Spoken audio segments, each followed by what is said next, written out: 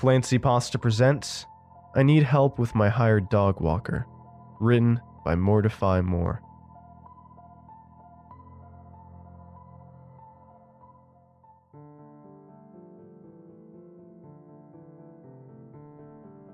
I don't know what to do about this.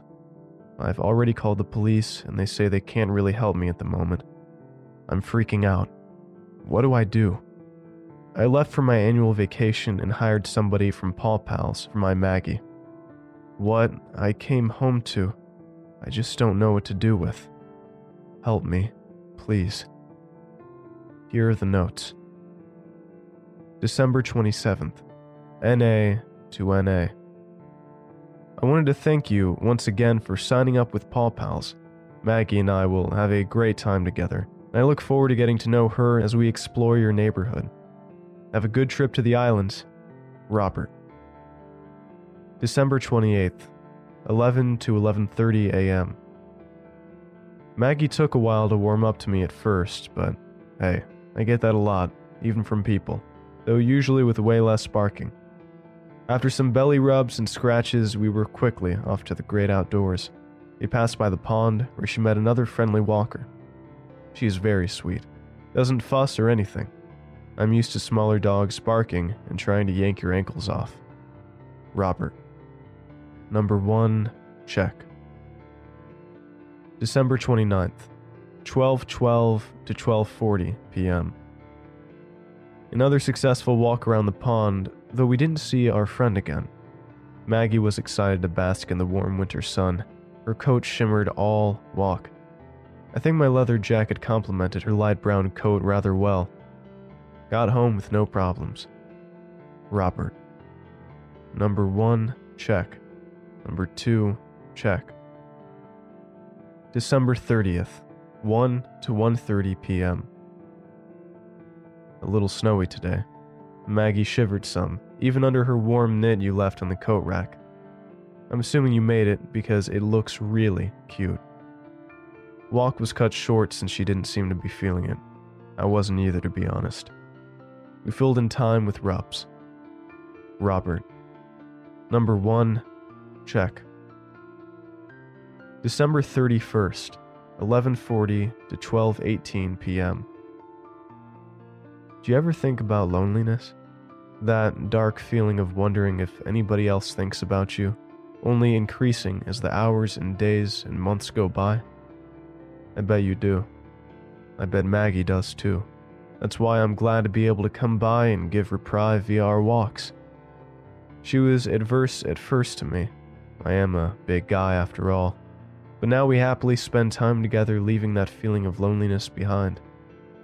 I hope Maggie understands she doesn't have to worry, because I'm always thinking of her. Robert. Number 1, check. Number 2, check. January 1st, 12:01 to 1:45 p.m. Whoa, talk about snow. Completely stopped us from our walk today. But that's okay. We played around the living room. I hope you don't mind. Maggie really loves to jump across the couches, doesn't she? She's so fun. But fret not, we still went outside to do the doggy do. Robert. Number 1, check. January 2nd, 11:34 to 12:30 p.m. I lied yesterday. We played around the kitchen and basement too. Sorry. I guess that was pretty rude, not to mention. But I feel better telling you now, clearing my guilty conscience. Maggie feels better about it too. She knew I felt bad and gave me lots of hugs. I think Maggie really gets me, you know? In this scary, lonely world where people drift apart so easily and stare into their social media profiles. It's so easy to become detached. But I know Maggie thinks about me. And with that, my loneliness disappears. With her happy, playful barks, that looming shadow of mental death fades away. And for that, I will always treasure her. The snow was gone today, so we went back to the pond. There were some ducks. Maggie barked at them. She was telling them, "Hey you, I'll always think of you too, so think of me, okay? You have a very wise dog." Robert. Number 1, check. Number 2, check. January 3rd. Before our walk, I gave her some of those yummy bacon strips. She told me it was okay to do so, that you usually give her some. Though I must warn you of the dangers of those sneaky, delicious strips. For the same price, you can get Maggie just as delicious organic treats that won't fatten her up, eventually leading to heart problems and her eventual death. I implore you, to avoid an obvious pun, to think about her health a little more. Maggie seemed worried about something on her walk. She didn't frolic through the snow or even bark at the ducks. She just kept frowning at me, but wouldn't tell me why. I know she's trying to hide what's ailing her, so I don't worry, but I'm in tune with her and need to know what's on her mind. I think she was afraid to go back home. Like she knew this walk was a fleeting joy to an otherwise depressing life. We'd have our fun, and then she'd be back inside, with me and you gone, and her alone on her doggy bed in your bedroom. She'd be left with her thoughts and tremble at the unfair world that gives wonderful moments just to tear them away. Before I left, I put on some television for her so she wouldn't feel so lonely. Don't worry, it was nothing graphic.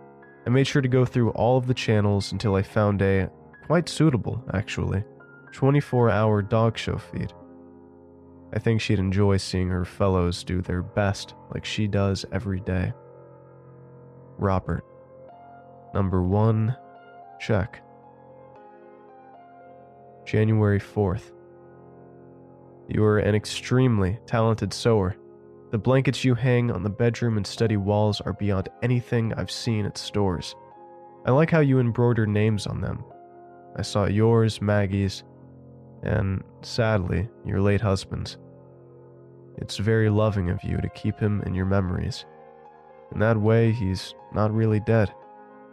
That typical lonely afterlife is no longer sad for him, and his ghost treasures that you remember him dearly.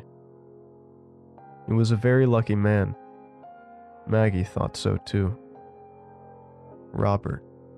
Number 1, check. January 5th. I went ahead and threw out those devilishly sneaky bacon snacks and bought Maggie Organics. They're still meat flavored, so don't worry there. Maggie loves them. No need to thank me. Our walk went about as usual. She still seemed somewhat sad like the other day.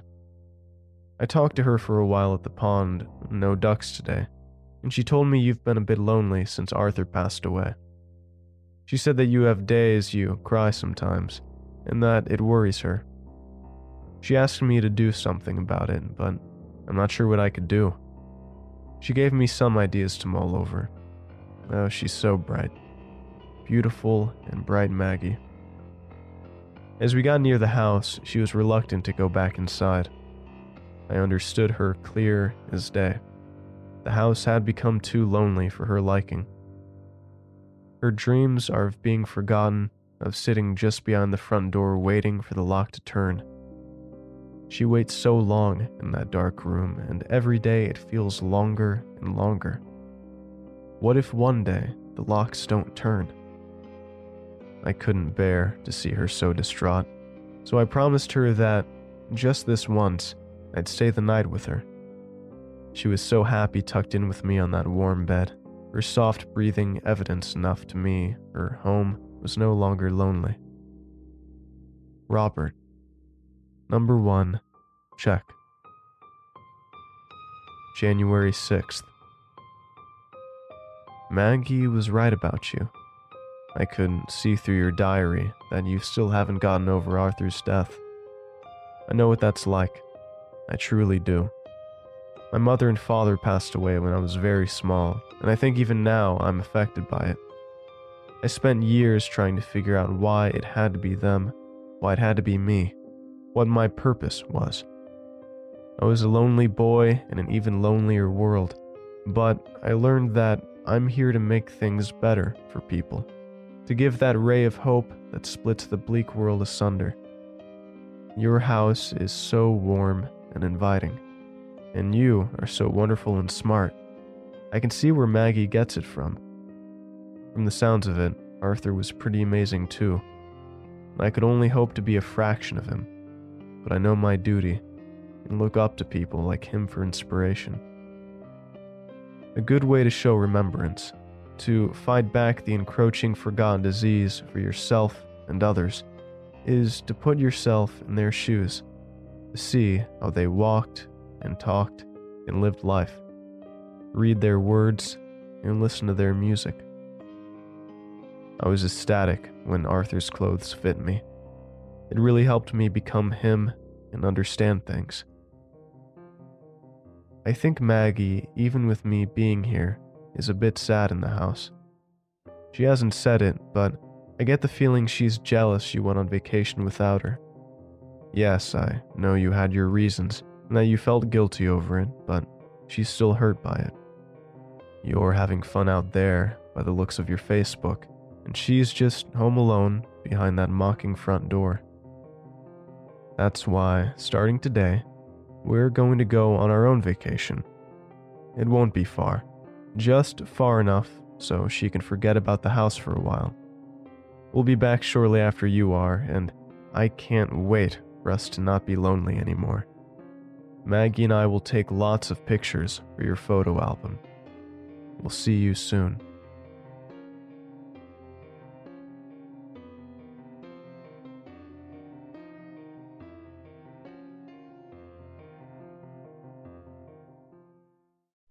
Thanks for listening, and I hope you enjoyed tonight's story.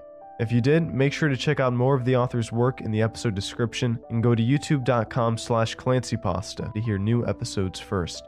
And if you'd like your story featured in an episode, feel free to email it to clancypastastories@gmail.com. You can always get your creepy cool merch at teespring.com/stores/clancypastastore. And I hope you all have a great night. Cheers.